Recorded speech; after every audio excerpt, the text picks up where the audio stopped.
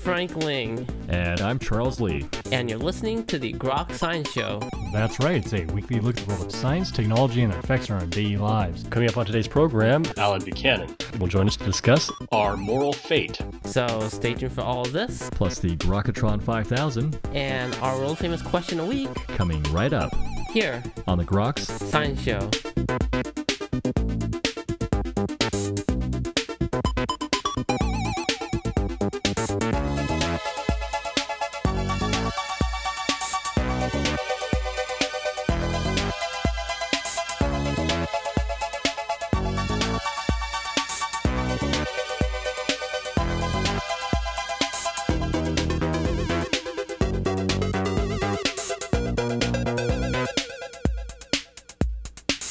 Welcome back to the Groks Science Show.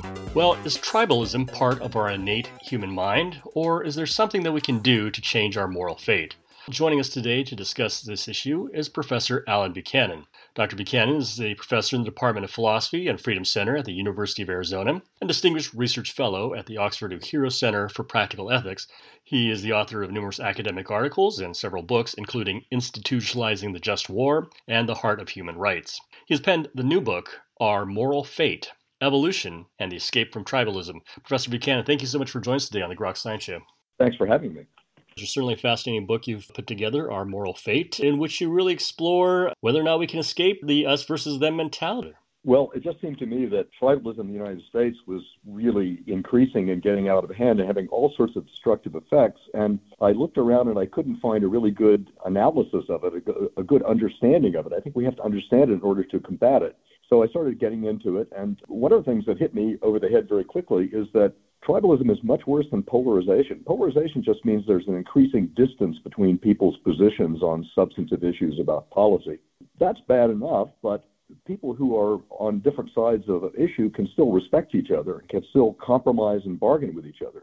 But tribalism drives out compromise and bargaining. It views the other, the people you're opposed to, as contemptible, as either incredibly stupid or incredibly insincere or both. And consequently, they're not people that you can engage with. They're not people you can compromise or bargain with. They're not entitled to your respect. You've just written them off. And this is very toxic. This is very, very dangerous to democracy, for one thing. But I think it's also dangerous just to our basic moral outlook, because the tribalistic mentality really deprives the opposition of their humanity. Part of what it is to be human is to be able to reason, to be reasoned with. And if you view people as not being able to do that, you're degrading them. That's often how groups are segregated, is by making them viewed as other or less than human and not able to be reasoned with. That's exactly right. You know, the most extreme case of this is concentration camps where individuals are penned together and they're made to look anonymous. Their heads are shaved, they're given uniforms, and they're put in squalid conditions. And then, unsurprisingly, they start exhibiting some pretty selfish behavior. And the conclusion is, well, these are just animals. They're not really human. So people can construct environments in which it's easier to regard the other group, as subhuman. And unfortunately, we're very good at doing that kind of thing. If we have a propensity for it, if there's an aspect of our morality built in, or is it something that is cultivated? I think it's a little bit of both. I think that in terms of our evolved moral psychology, I think there is a capacity for being tribalistic. But I think there's also a capacity for relating to other people in a more inclusive way.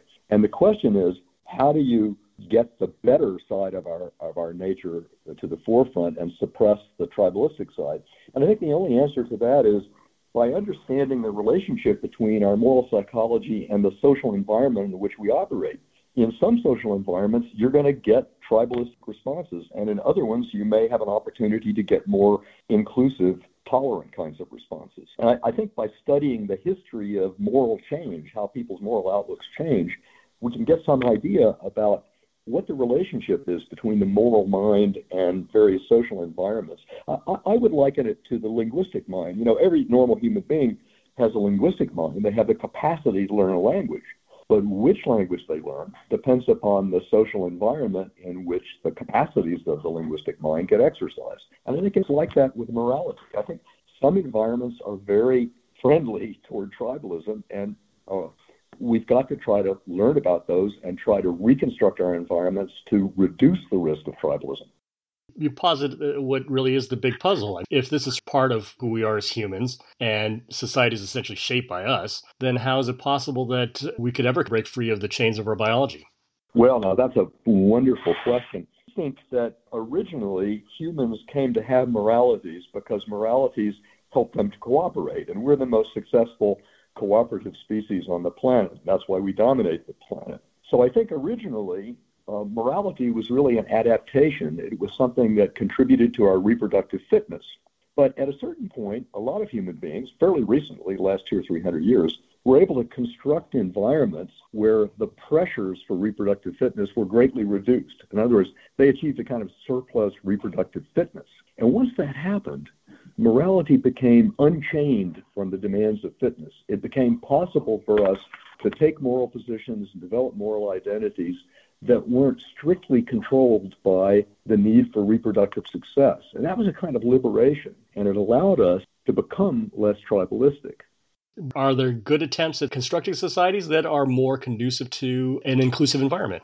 Yeah, I think that's right. You're absolutely right that it takes effort because there's always, within us this capacity for tribalism, and it can get triggered by various kinds of environmental cues. One of the triggers, believe it or not, is the fear that the other people, the strangers, are infectious, that they're carrying diseases. Now, if you think about the early environment in which human beings first came to have a morality, they lived in scattered small groups. And if you encountered another human being from another group, he might be a threat to you biologically because he might be carrying an infection that your group has no immunity to. So there's a deep fear of infection, and this comes out in anti-immigrant discourse. For example, when President Trump talks about an infestation of migrants coming across the border, or when a Fox commentator says that some of the people in the caravan are carrying smallpox. This is a classic discourse to trigger these very primordial negative feelings toward outgroup. It is in many ways easier to trigger these tribalistic tendencies than it is to build an inclusive society. Yeah, I think you're absolutely right. I think that it's only been, very recently in human history, just a tiny time slice of human history, that some humans have been able to construct environments that were more friendly to inclusiveness, that made it not too costly in reproductive terms or material terms to act in a more welcoming way toward outgroups. But that's a fragile accomplishment. And the problem is that tribalism evolves. There are early forms of tribalism, and there are more sophisticated later forms. And I think we're seeing the evolution of tribalism now, so that it used to be that tribalistic exclusive attitudes were directed toward people from other societies. That was the original form of it, like literal strangers. But now we've got a kind of intra-societal tribalism. That is, we've got tribalism where within our own society, we divide it up into us versus them and exhibit all of these extremely negative attitudes that our ancestors used to exhibit toward literal foreigners, people from other societies, other cultures. In some ways, it might be due to the size of our communities now. And in the past, obviously, you could know a lot of the people in your own tribe, but how are you supposed to know or vet anybody in a society of 300 million? Yeah, look, I think it does have to do with the scale and complexity of societies. That is, when societies got much larger and much more anonymous, where you really don't know but a tiny percentage of people don't interact with them in a daily fashion. I think when things got complicated in that way, and when there were persisting groups within society who are now in competition with each other for cultural dominance, political dominance, economic dominance, then you get cultural selective pressures that modify and cause tribalism to evolve. And now we have this very nasty kind of intra-societal tribalism. And tribalism promotes cooperation within your group, but at the expense of making it almost impossible for you to cooperate with opposing groups, because you just exclude them, you dismiss them as all either stupid. Like the conservative term libtard, right? That's a good example. Branding the opposition as just stupid. The other tactic is to brand the opposition as insincere, that they're always behaving strategically. You can't believe a word they say. For example, Rush Limbaugh says that Democrats don't really care about immigrants. They just want to get a lot of immigrants in and have open borders because they think they'll vote Democratic. Now, if you believe that, you've just accepted a kind of character assault on all liberals, right? They're all the same. And the convenient thing about that is because you've dismissed them as all insincere, you don't have to engage with them. You never get to the substance of arguments about border controls. You just dismiss them. So what are the steps then to solving this big puzzle? Well, look, I don't purport to solve the puzzle in the book. I think I've done quite a lot if I've tried to get some clarity on what the problem is and what the difference is between tribalism and other kinds of negative attitudes about the other. But I do make some suggestions at the end of the book. I think that since the character of the environment is the key thing, in particular the character of the institutional environment, we have to think about institutions, especially political institutions, that would give people incentives to listen to the opposition, to bargain with them, and to compromise.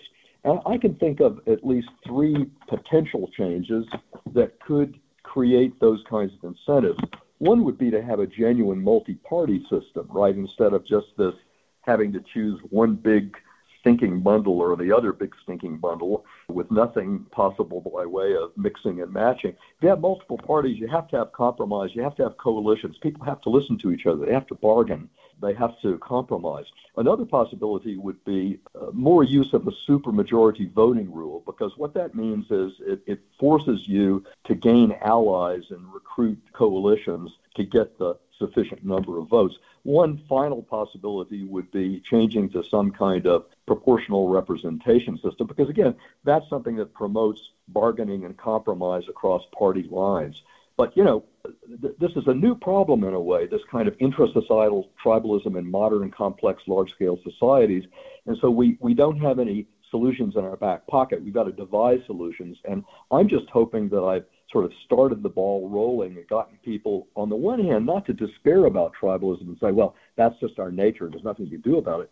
On the other hand, I want them to take seriously the options for trying to develop institutions, social environments that give people incentives not to act that way. Because if we don't succeed in quashing tribalism, it's not just the end of democracy, because democracy requires bargaining and compromise and some minimal level of mutual respect. I think it's the end of one of the major forms of progress in human morality.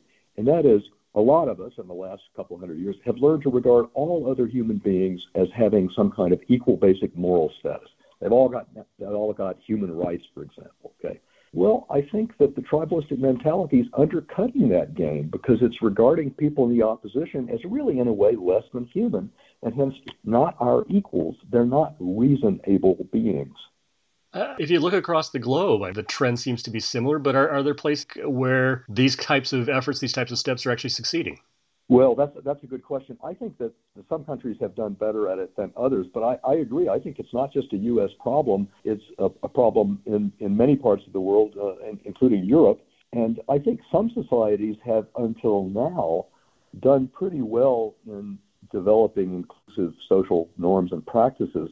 But I'm thinking in particular of some of the Scandinavian countries, for example, Norway. But the problem is they're now under tremendous pressure from immigration. And immigration is something that really triggers a lot of these primordial kinds of exclusive tribalistic responses. And so they're fighting the battle there, even in those countries that we've come to regard as being pretty enlightened and tolerant of differences among people. They're having a rough go of trying to cope with not just with the flood of immigrants, but with the reactions of some of their fellow citizens to the immigrants. And look, I feel for them. I have lots of friends in Norway. Norway's like 4.5 or 5 million people, and there's a limit to how many immigrants they can absorb without there being some fundamental changes in their society that might not be particularly good changes. I mean, they've built up a rather humane welfare state. They've had reforms. They've been excessive in their welfare provision at times, and they've pared back. But overall, I think Norway's done a good job of running its own country. But it's not clear what Norway or Sweden or Finland would be like if there were massive numbers of immigrants who had really quite different cultural and political values. So I understand that there are legitimate concerns about outside groups, but the question is, what's the mental attitude with which you approach those problems? And the tribalistic attitude just makes it impossible to have any sort of humane solutions. Are you optimistic that any escape from tribalism can really happen? I don't think it'll ever be a total escape, and we'll always have to be watchful and on guard and trying to look out for signs that that side of our nature is asserting itself. But I'm really ambivalent. At times, I think that tribalism is so deeply entrenched in the U.S. that it's kind of like an arms race. If one side decided to try to not be tribalistic and the other side didn't, they'd be at a tremendous disadvantage. So it has a kind of ghastly stability to it. On the other hand, sometimes I think that maybe we have to bottom out. Things have to get so bad. It has to be so glaringly obvious that the tribalistic approach to politics is not fruitful, that it's terribly destructive, that people will sort of wake up and say something fundamental has to change. That's a possibility. But again, I don't think the change is going to come about by people sort of pulling up their moral socks and saying, oh, let's be civil to each other. I think it's going to be a matter of changing incentives, and that usually means institutional change. But, am I optimistic or pessimistic? Well, on even days of the week, I'm pessimistic, and on other days I'm optimistic, and I'm constantly wildly ambivalent. But I'll tell you one thing, whatever some people on the left may think, tribalism is not going to go away if Biden is winner of the election. Trump may have risen to power in part on a wave of tribalism, but tribalism was there before him, and it'll be there after him. Well, maybe to close, do you have any final words regarding your book, Our Moral Fate? Well, I hope that a lot of people read it. I've spent most of my career writing rather stodgy, scholarly books, and I tried this time to write one that was a bit more accessible and entertaining, and I hope I succeeded, and I would be very happy if people would take a look at it. It's from MIT Press. It's called Our Moral Fate, Evolution and the Escape from Tribalism. You can get it on Amazon, or you can order it directly from MIT. We were just talking with Professor Alan Buchanan. Again, his new book, Our Moral Fate, Evolution and the Escape from Tribalism. Professor Buchanan, thank you so much for your time. Thank you. And that's all for this week's edition of the Grok Science Show. Make sure you tune in next week for more from the world of science and technology. If you'd like to contact us here, you can email us at science@groks.net. For Grok Science, I'm Frank Ling. And I'm Charles Lee. Make sure you also see us on the web at www.groks.net. Have a great afternoon and keep on grokking.